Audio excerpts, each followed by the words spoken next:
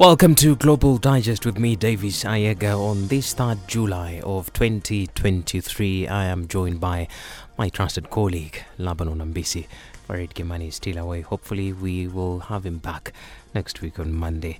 But to get the show running on the local scene, we'll be talking about what has happened this afternoon. The High Court ruling that the creation of the 50 Chief Administrative Secretary posts were unconstitutional, and we'll delve into Raila's tax boycott push. Will he succeed this time around? And then regionally, we'll talk about African Union troops begin withdrawing from Somalia, and then we'll go to Uganda, where the country is planning to raise the drinking age to 21, and then we'll wrap the discussion. We'll wrap the discussion up with Elon Musk says that tweets are becoming, or rather, addiction in Twitter is real and it has to reduce with his view limit new strategy. Welcome, Laban. Thank you very much. Doing okay?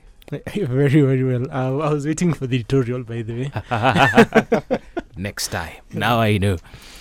So this afternoon, the High Court has made a bold ruling declaring that the 50 Chief Administrative Secretary posts, which were created by President William Ruto, the appointees, the procedure, the process, the post in its entirety is unconstitutional. So this is a big win for Kenyans and a big loss for President William Ruto. A big win for Kenyans because the cost implication that would have gone into this position is enormous. Because according to the SRC, a CAS is entitled to a monthly salary of 765,188 shillings. Monthly for all the 50 CASs would amount to 38.26 million shillings. Annually, that translates to about 459 million shillings. So really a big win for Kenyans, because these amounts, if at all the appeal goes in a different direction, this amount will be saved. But a big loss for the President, Laban. What's your assessment on this ruling that was made by the 3-judge bench, Laban? I think there are some issues that you expected that the court would have flagged. Especially on the issue of the number being 50, and the process under which the presidency applied in order to basically get his men and women on the job, right? And then, of course, the other issue that was raised was, of course, the issue of cost, that the PSC did not factor in the cost of the extra 27 cabinet chief administrative secretaries when they were basically communicating the names to the presidency. So I think, yes, for now, Kenyans can celebrate that at least the courts have stood with them. Earlier in the day, people were a bit anxious that the courts might be intimidated into standing with the executive, because the earlier communication was the court was to make this ruling at 9 o'clock. But 9 o'clock came and went, and then another statement was released, basically indicating that the ruling will now be made at 2:30. So yeah, it's a win for Kenyans. But we've also seen some of the appointees, like we had on our bulletin today, say that they'll be going to court to challenge. They'll be going to the Court of Appeal, basically to seek clarification on various aspects of today's ruling when read together with rulings that have been made in other courts. One of the things that actually also came out today was when the 3-judge bench was making its declaration, it kept making reference to another case that is alive in the election and the labor court. So they basically just played a game of a balancing act. Let me put it like that. There's been a flurry of reactions from the court ruling, because we've seen a section of Kenya Kwanza leaders and some appointees, the Chief Administrative Secretary, saying that the judges did not issue orders which were needed to be given, considering what they are saying is that the prayers which were sought and not the orders that came out were different, because they are saying the people who went to court challenging the appointment and the process that led to the appointment of these 50 chief administrative secretaries is not what the 3-judge bench ruled on. Instead, they came up with their own prayers and issued orders on them. So what exactly did the Law Society of Kenya and the Katiba Institute primarily want out of this case? So basically, LSK and Katiba Institute were very clear. They were challenging the process. Basically, what happened, if we can go back, what happened was there was an advertisement. There was an advertisement for 23 CASs, right? The Public Service Commission then shortlisted 23 CASs. Only for a few days later, they came back and basically more or less amended their list. So one of the things that even the court found was there was a process whereby you have 23 people who were justly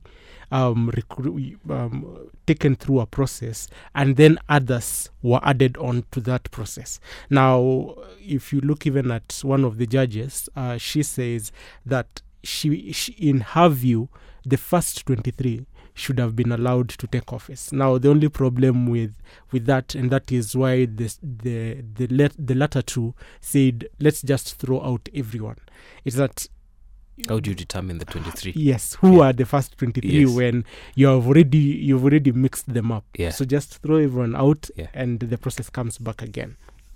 So the government, through the Attorney General, is most definitely going to appeal this, and they're going to lodge their appeal at the Court of Appeal. So what are the possible scenarios that are likely to play out at the Court of Appeal in regards to what has happened at the High Court? I think one of the things that the High Court has kind of removed from the brief that the AG would have gotten is whether the president can be sued or not while in office. So the High Court has said he cannot be sued on constitutional matters. He cannot be sued. I think Katiba Institute will be taking that to the Court of Appeal if the appointee, there would have been appointees, go to Court of Appeal. For the AG, I think it is more or less to defend the government position that we followed the due process and everything was okay. Now, the funny thing in the sense that you'd ask, why would the AG run to Court of Appeal when the court clearly cited him on this level that PSC never showed up. The presidency never showed up. They didn't show up in the High Court. So what are you coming to defend in the Court of Appeal? Yeah. So it's going to be an interesting thing. I think, if anything, it's going to be the appointees more who will be running to the Court of Appeal to basically defend their seats. So what are the chances that the Court of Appeal will rule that the 50 will either stay, or it's either 50 or 23? That will depend with the argument. Okay. Will depend with the argument that whoever will be moving to the Court of Appeal will basically be making. Okay. Yes, because I don't foresee a situation whereby you and I were beneficiaries of a process, and then I go to an appeal mechanism and say I would like, as you consider only my case, and Davis can sort himself out. So you just go, all 50 of you. If you kama ni kuchanga pesa, you put it together, you go and you appeal. But it all depends on the case that you will put forward. Okay, my scenario. So in case of a re-advertisement, for instance, the court says that now the process needs to start afresh. The Public Service Commission will have to advertise the position and maybe say either now this time round they say 23 people need to be shortlisted for these positions, and then the 23 will be shortlisted. The vetting process in the National Assembly, it's another issue we'll talk about, gets to happen. Will this present an opportunity for President William Ruto to redeem himself and appoint the real hustlers to these positions, because really the essence for creating these positions were primarily to give hustlers these positions. But we've seen the former president Uhuru Kenyatta never really gave the hustlers the opportunity to serve in these positions. Instead, he awarded his cronies and some poll losers. The same thing has happened to President William Ruto, who was very vocal on that these positions, he will be rewarding these positions to the real hustlers. So will this be an opportunity for him to redeem himself, or will still see the same individuals who he appointed be appointed back again? It depends with the advice that he will be given. So if he will be told, okay, so let's go through what the High Court has said. Let's try and sort out the issues that the High Court has raised. And so one of the way to sort it out is say, yes, we've agreed with what the High Court has said, or we have not agreed. But in order to save everyone's time, we have decided we are starting the process afresh. So number one, from this point on, I am advertising for 50 CAS posts. So PSC, please look for 50 CASs, sorry, not PSS, CASs, so that I can give them a job. So from that process, once you start from that process going forward, everything more or less should be getting a tick as you move on. But I think the funny thing with this ruling or this development and BBI is the presidency. The presidency, it's like they always seek to believe that they can more or less move everything without due respect to the law. You saw the BBI process was flagged down basically because the presidency did stuff that he should not have done. In this case, it's the presidency going behind the process of recruitment and saying add another 27. But really here, who is at fault? Because the constitution does not clearly stipulate the number of the chief administrative secretaries who are required to be appointed, because we saw the former president Uhuru Kenyatta, when he started, he appointed 23, and at the tail end of his tenure he appointed 41, and now here we have President William Ruto, who was appointed 50, and that has been challenged. So what really needs to be done? Do we need to involve the National Assembly, who will then need to come up with a piece of legislation that dictates on the number and how these individuals should be appointed in office? Ideally, there is no mention of a CIS or an assistant minister in the constitution, right? It's just CS, PS, the end, and any other structure that the presidency might want to include in the running of the business. Now, when the former president Uhuru Kenyatta established this post, it was basically to help the CS in running in the running of ministries. Yes, their role was basically to go assess, inspect development, whatever's and stuff like that. But if you look at the executive order that the current president had put out, he more or less gave them responsibilities, some of which touched on had a constitutional overreach. Now, when even the court today was making its determination, it said, these guys, you have actually introduced a new structure in government. You have put these guys in between the CS and the PS. So this person, the PS will be reporting to this person, but this person is not answerable to anyone. Is not answerable to the people directly. How are you answerable to the people directly? It is through Parliament. Now, when Parliament was given the role, the opportunity to vet the 50, Speaker Wetangula said, we cannot vet them because there is nothing in law that gives us the power to vet them. That's another thing, because I think the courts were very clear that the appointment of these CASs should be done procedurally and members of the public should be able to see their vetting process being undertaken. And when the vetting exercise was supposed to happen, the Speaker, Moses Wetangula, like you've mentioned, he said that there is no clear legal mechanism to allow the House to vet this individual. So now what happens next in the event that a fresh process is earmarked and people are shortlisted and then vetting needs to be undertaken by the National Assembly? What does the Speaker needs to do differently this time round?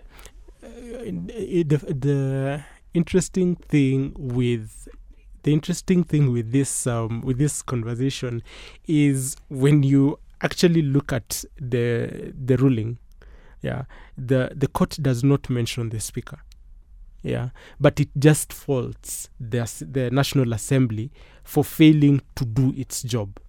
Ideally, when we did this conversation with Farid during the breakfast show, my opinion was the Speaker can use the standing orders, which allow him to basically provide for a legal mechanism for such instances, basically to take place. So it's better to have this process happen than to say my hands are tied. So I would expect the Speaker most probably to give a direction on how this will be done, so that at least you don't get another setback in this whole process. All right, we are taking a quick short commercial break, but we'll be right back. This is Global Digest. Capital FM. Welcome back. This is Global Digest with me, Laban Onambisi, and with myself, Davis Ayega.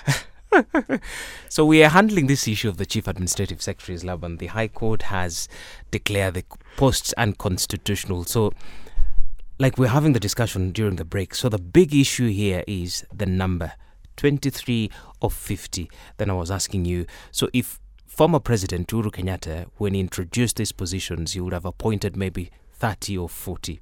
So this would have been the number which would have been cited, not 23. Correct?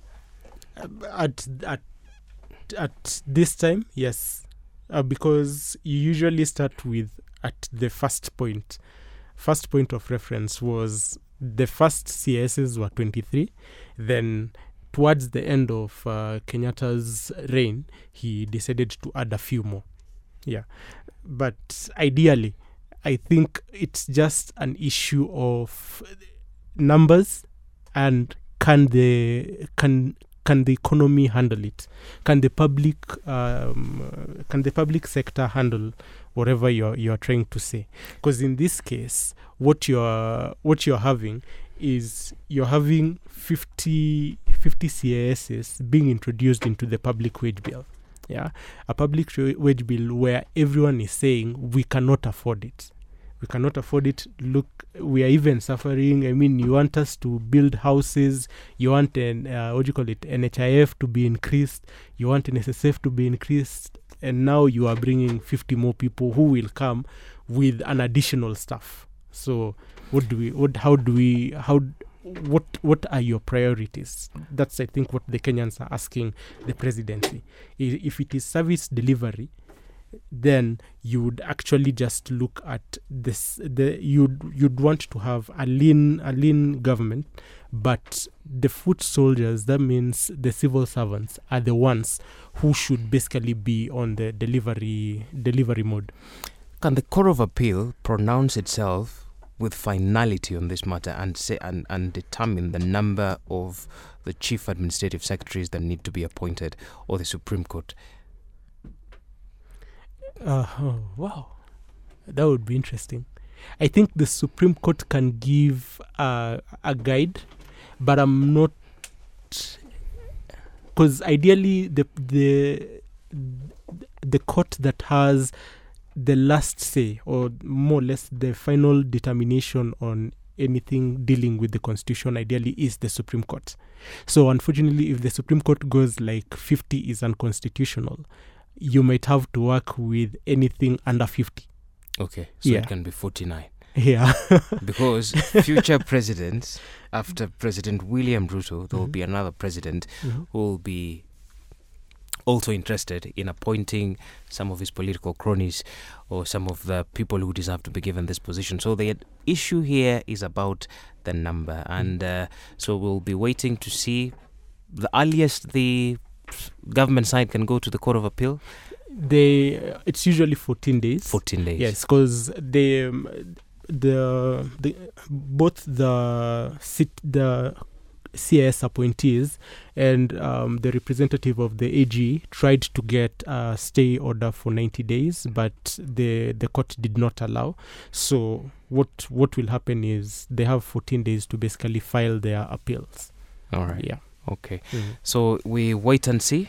Yeah, wait and see. My bet is we are going all the way to the Supreme Court unless the president decides to start the process all over again. Then I think we might be having a different conversation, because he's always that person who always has this gospel of we have to have a win-win. So let's see. But even as the case continues, I think the concern here to many is during this period, are the CISs earning salary? Are they getting any of their benefits? And how sure are we that if they're earning, they are not earning? On the how sure are we? Yeah. The only person who can make that statement without any fear of contradiction is, I think, the controller of budget. Okay. Yes, and also the Auditor General when they released their reports. But the courts had actually issued a freeze order that they should not be paid salaries, they should not assume office, and they should not get any benefits that would accrue from their being in office. All right. Yeah. Capital FM. So we are done. Topic number 1, that the High Court has now ruled that the appointment of the 50th Chief Administrative Secretary was done unconstitutionally. And now we are entering into our second topic of discussion, which is Raila Odinga launches new initiative, civil disobedience, that he is primarily anchored on tax boycott. So the Azimio leader was out of the country for a couple of weeks until he returned last week and announced a raft of new strategies to counter President William Ruto's administration. But even before we get to address his new strategies, let's talk about his failed attempts to date. We saw the Azimio leader losing his petition at the Supreme Court, where the judges say that his petition challenging President William Ruto's victory was basically hot air. We've seen up to date the former Prime Minister is still refusing to recognize Ruto's presidency. His much hyped march to State House really never materialized. Then he introduced other product boycotts. Then there was secession calls, and then there was that ICC petition that they petitioned the ICC over cases of police brutality during their past demonstrations and protests. And then to date, we've never seen him release the IEBC whistleblower results, which he claims that those are the authentic results that indicate that he was validly elected by the electorate. So these are significant failures, and they continue to dent Raila's influence. Do you agree? It depends with how, but anyway, it would depend with how you'd want to phrase them, right? But also, when you're looking at all those pointers that you've used, they are dealing with different issues. The electoral defeat, both at in front of the IBC and the Supreme Court, is something else. When you put it together with dealing with a government that is properly in place, I think you'd have to look at a different variable. In this case, he actually is losing a lot of his foot soldiers. And I think even going into the election, one of the things that most political insiders were worried about is that he doesn't seem to have that command that he had with the subsequent elections. In this election, he looked a bit exposed. Yeah, and unfortunately now, someone was pointing out that the problem with Azimio is not Raila. It is the way people are depending on him more than trying to push the agenda. Yeah. So even in this case, you're seeing it that everyone knows the cost of living is too high. Yeah. Everyone knows there are certain things that need to be stopped, but people were not moving. Everyone was waiting for when is Baba coming back. Okay. So on Tuesday last week, he announced the new strategies, campaign of defiance and civil disobedience. So they include tax boycotts to deny government the full tax by limiting consumption of petrol and diesel, suggested carpooling, cut down on non-essential travel, walking instead of driving. Then he asked matatus to maintain the current fare but double their carrying capacity as part of the civil disobedience. He asked the business owners to disable or avoid electronic tax registers, make nil returns on VAT, and instead give discounts to customers. Employers to ignore the deductions. Called on social media users to name and shame members of parliament who voted for the finance bill. Really, are these strategies part of Raila's last row, and what are the chances that they will yield results? There are some that are yielding results. Which ones? But for instance, people calling out the MPs the MPs who voted yes, and even on the ground, there are MPs who are having already a hard time. That I agree. Just attending a football match. Yes. Yeah. The ones that will require corporates to basically go against government are the ones that are a bit difficult to effect. But you can see what he's doing is he's basically trying to push this agenda away from him. He's now pushing it to Davis and the Labans and saying, guys, it is now up to you. You are the ones who are complaining that you're suffering, that you can't shoulder this thing anymore. If you are to use the analogy he keeps using, punda imechoka, the donkey is tired. Yeah, if the donkey does not sit down, it keeps walking. The owner will put more load on it. But in terms of practicability, Laban, how practical are these proposals that he has given? For instance, the issue of tax boycott. Like we were having this discussion when he announced it. So, for instance, we go to the supermarket. A loaf of bread is currently at, depending on where you buy it and which brand, for instance, if it's 60 shillings. So you tell the supermarket person that I'll only buy the bread if you deduct 16% or 8%. How viable is this You're proposal? actually supposed to just give him minus VAT. Minus VAT. Yeah. So you're basically supposed to just calculate this is how much it comes to minus VAT and just give him. But that's why I said, where it deals with corporates, it's going to be a bit difficult because even them as legal entities, they are just they're supposed to meet certain taxation measures, unless those entities themselves are the ones who decide we are going to roll out. If he has any companies, I would like to see if indeed they are not meeting the statutory deductions and stuff like that they're supposed to basically do. I think if you're supposed to do that, you're supposed to go to court and get some sort of order or something like that. I don't know, some sort of order that says, because we are in dispute with government, we have created a special fund here and we'll be depositing everything here. When we've sorted our issue, they can come and take. But I doubt there's anyone who wants to be on the wrong side of KRA right now.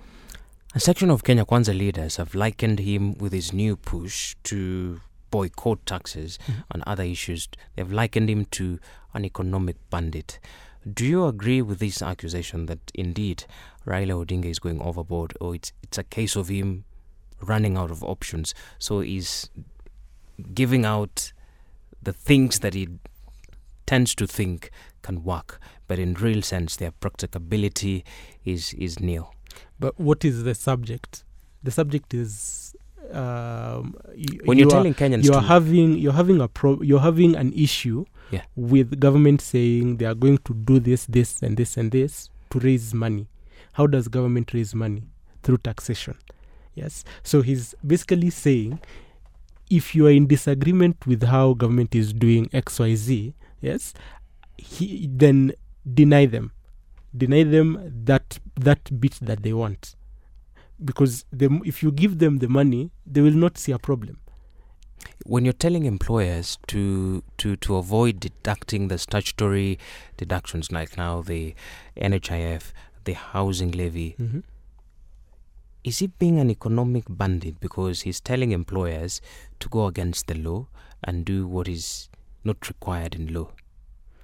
I was looking for a country or a time when that worked, and unfortunately I have not found it. But I'm very sure there are older people who would actually go like, oh yeah, it happened sometime, but you'd have to go back past the electronic age. Past the electronic age, it's possible. In this electronic era, unfortunately, it's a bit difficult. And if you actually consider last Friday, the president was launching Gava Mfukoni, basically putting 5,000 services, the 5,000 government services on eCitizen, which will basically mean most of the services that we interact with on a day-to-day will be on the palm of your hand. So it's going to be a bit difficult. Like, for instance, if you tried to apply for passport and it told you needed to pay 1050 shillings, it just doesn't. If you put 1,000 shillings, it will still not complete the process. So part of Raila's new clamour is driven by the allegation that President Ruto betrayed Kenyans when he signed the finance bill into law, thus making life unbearable to a majority of us Kenyans, if not all. So on hindsight, and looking at the country's current political and economic situation, how sincere do you think Raila is? Never mind that he has previously maintained he's not interested in a handshake with President Ruto. So how sincere is he? Yes. How sincere is he? It's only him who can tell.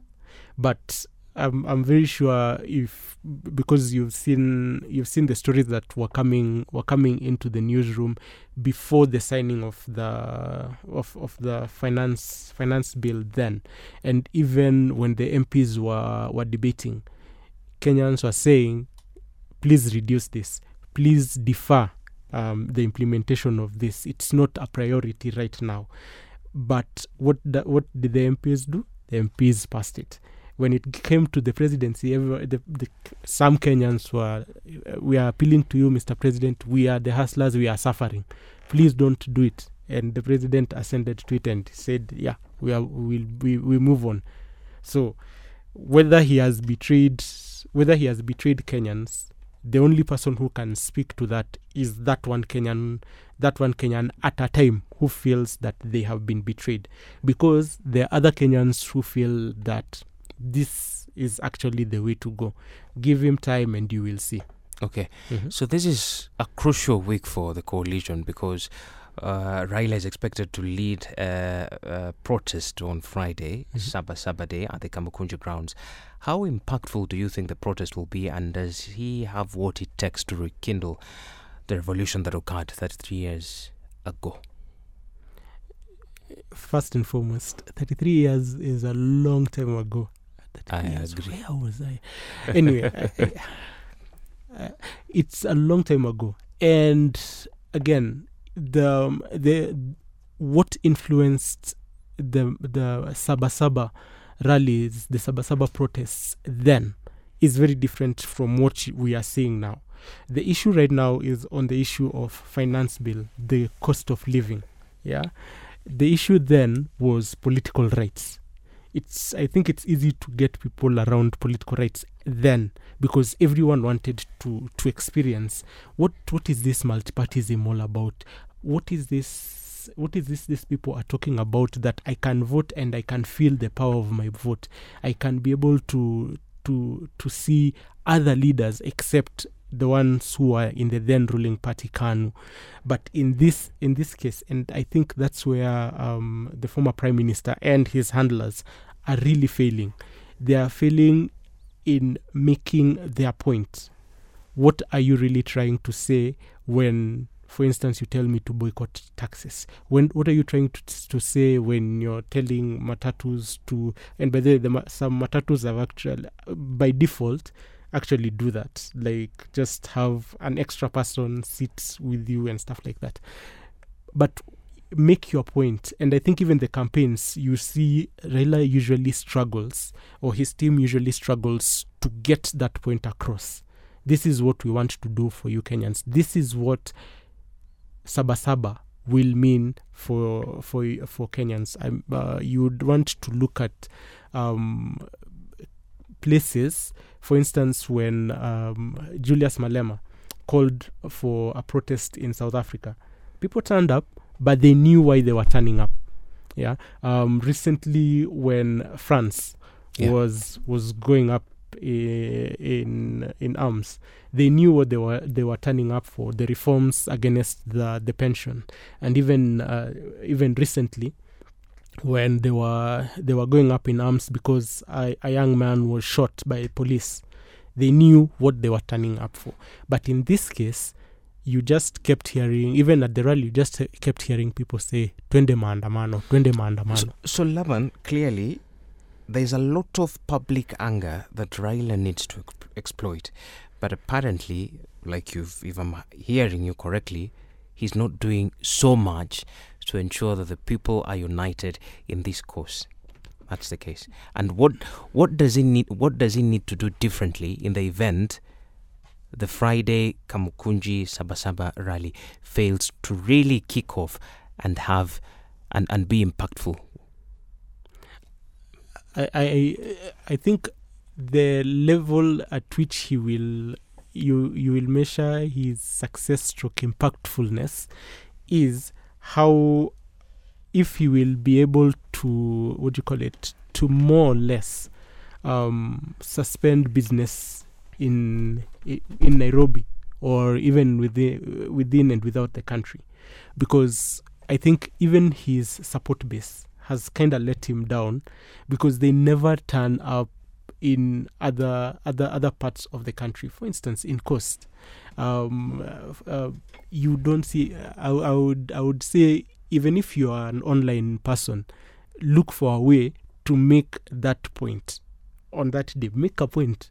I think the more Kenyans don't sound like they're frustrated, the more it looks like everything things is okay. Are normal. Yeah, things are okay. So it's the messaging. I mean, I keep saying I would have loved to see William Ruto on the opposite side of this conversation with the Hustler Nation. It would have been a different story. He would have said, "Wekeni matatu nyumbani," and you would have seen it happening. Because at that point he had the command of that group of people. Okay. So we wait and see on what will really happen on Friday, and if Kenyans will turn up to demand for reduction of the basic prices of commodities, which continue to skyrocket, especially now that we have this Finance Act 2023 in place. Never mind the court's ruling that suspended its implementation.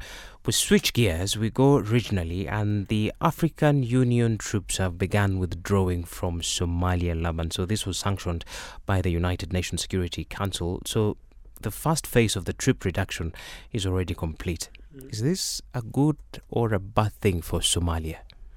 Ideally, it's a good thing for them. If you're a sovereign state, yes, it's a good thing for you, because it basically shows that you are on your way to standing on your own feet. And especially for a country like Somalia, they have spent so much time trying to prove to everyone that we have come of age. Even at some point, they picked a court case battle with Kenya in regards with the maritime issue, and they won. Yeah. So at and then now they are asking people, okay, now give us space so that we can run our affairs. I think the issue here is the Al-Shabaab militants have been waging an insurgency in the troubled country for more than 15 years. So do you think the Somali army and the police really have what it takes, and are they well equipped to combat and tame these militants?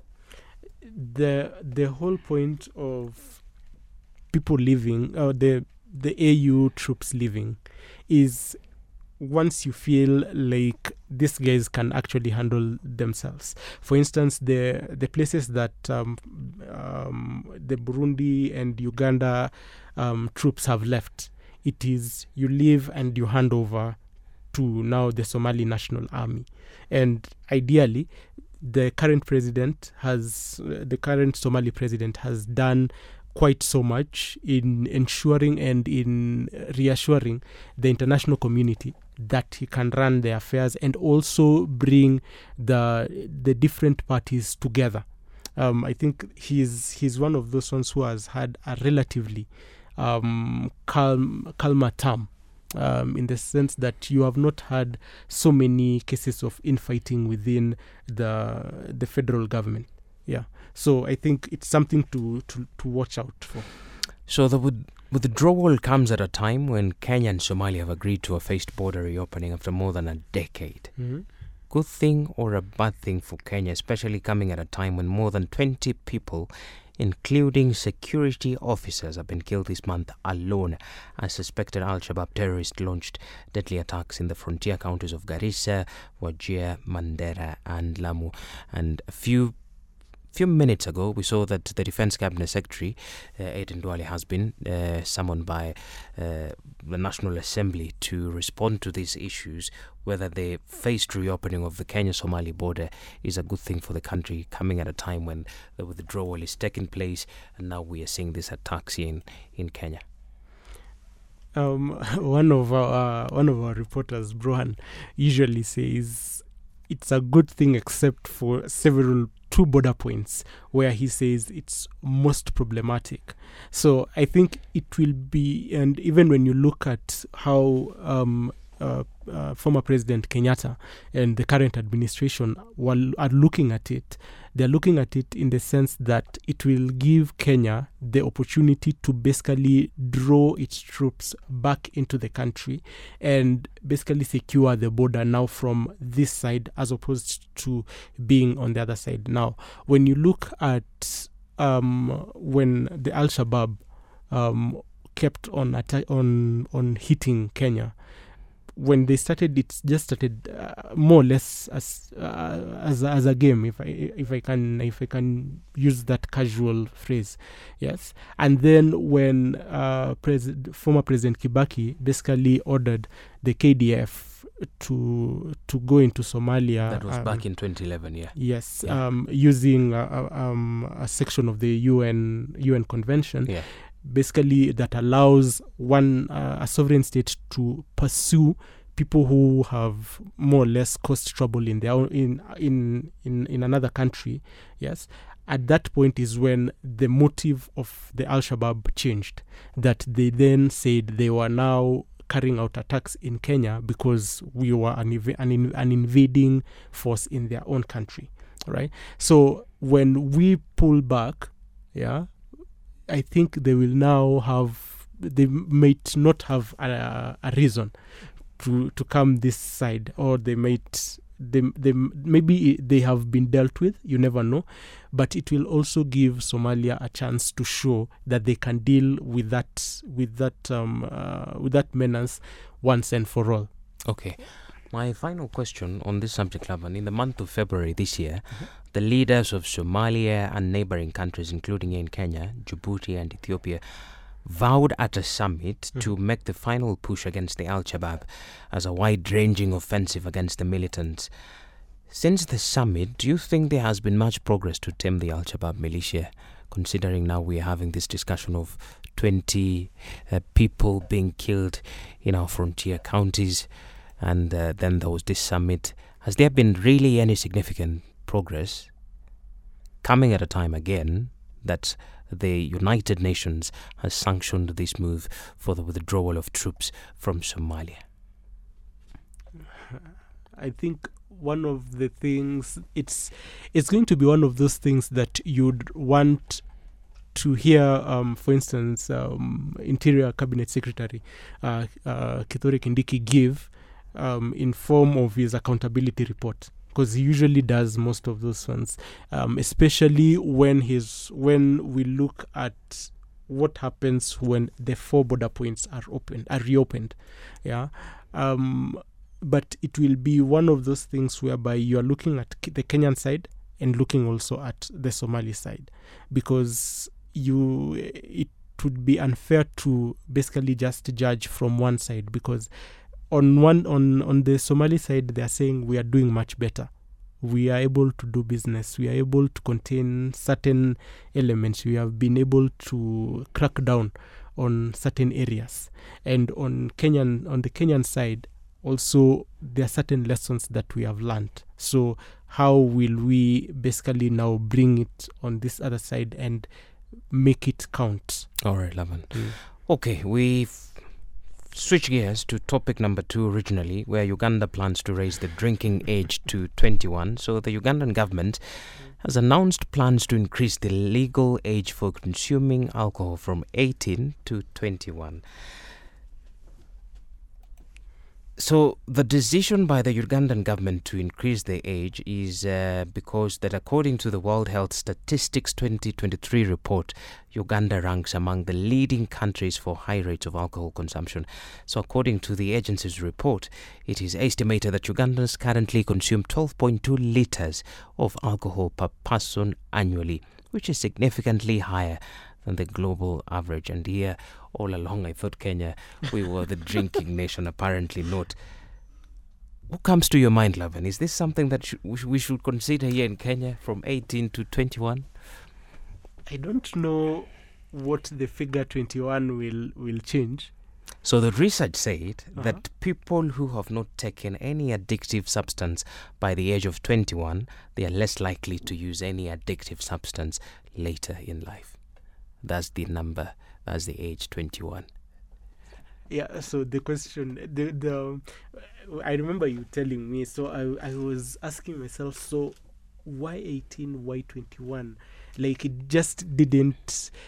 So I think, if it works, if their suggestion is actually accurate, then I think also we should have it. Yeah, we should have it here, and maybe their version of NACADA should have a sit down with Deputy President. He is also a man on a mission to basically help regions that are suffering from alcohol and substance abuse. But if you actually see a country is willing or is thinking about raising the age limit or the limits whereby they can consider you to be able to make your own decisions, then I think that decision must be informed by something else other than just that. If you haven't touched a bottle of their famous traditional brew by the age of 16 or something, by 21 chances are you will not touch it. Because in Kenya there are some areas where you would find someone has never touched an alcoholic beverage by the age of 18, but when they get to the age of majority, they become something else. Okay, Laban. Yeah. What I'll tell you for sure is that all indications are once the alcohol control bill will be presented in Parliament, it is likely to pass, given that President Yoweri Museveni has been at the forefront of implementing measures to regulate alcohol production, distribution and consumption. What I'm not sure of is whether the old man drinks or not. He will tell me later, I think, in our next episode. On our final discussion, on international topic is Elon Musk is back at it again. From users having to pay for them to be verified, and now limiting what users need to see on Twitter. He says there's a lot of addiction which really needs to be tamed on Twitter. Do you agree? He says that people really need to go out there, socialize, mingle, and connect instead of just spending lots and lots of time on Twitter. I like your final two subjects. Both deal with addiction. So it's funny that he says people are not socializing more and everything like that. If you go back to our neighboring country here, Uganda, when they were voting, I remember the president switched off their internet. Yeah. And he said, because people are doing the very same thing Elon Musk is saying. Now, but the funny thing is Elon Musk owns an app that basically requires you to more or less be seated at a place and not talking directly face to face with someone, but typing it out and sending it across the world or to another planet if you wish. Yeah. But one of the things that he noted was he wants to deny certain elements of AI, artificial intelligence, to be used in Twitter. That basically those AI chat boxes are usually taking information from Twitter and then they use it to basically make themselves look smarter. So that is what he's trying to control, but he's also trying to basically ensure that those organizations or those applications are more or less paying him for basically accessing that information from his platform. All right. Yeah. He says he's doing a good deed for the world. I actually think if we didn't know that there was someone else who's collecting information on my behalf. For instance, the other day we were doing a search on chat the GPT. Yes. We were looking and we searched my name. Yeah. And that thing came out as if it knew who I was. Like totally giving Bruhan, my colleague, a total description of me, except for 2 or 3 issues where it got wrong, including saying that I have won a CNN Journalist of the Year award. Okay. But yeah, so such kind of things is what he's trying to limit, but there are people who don't like their mode of communications being limited. All right. Thank you very much, Laban, and our dear listener, for tuning in to us and listening to what we had prepared for you. Hope we've digested it accordingly. So for catch up on the latest episode as well as the previous episodes on Global Digest on Capital FM SoundCloud page or anywhere else you access your podcast from. My name is Davis Ayega.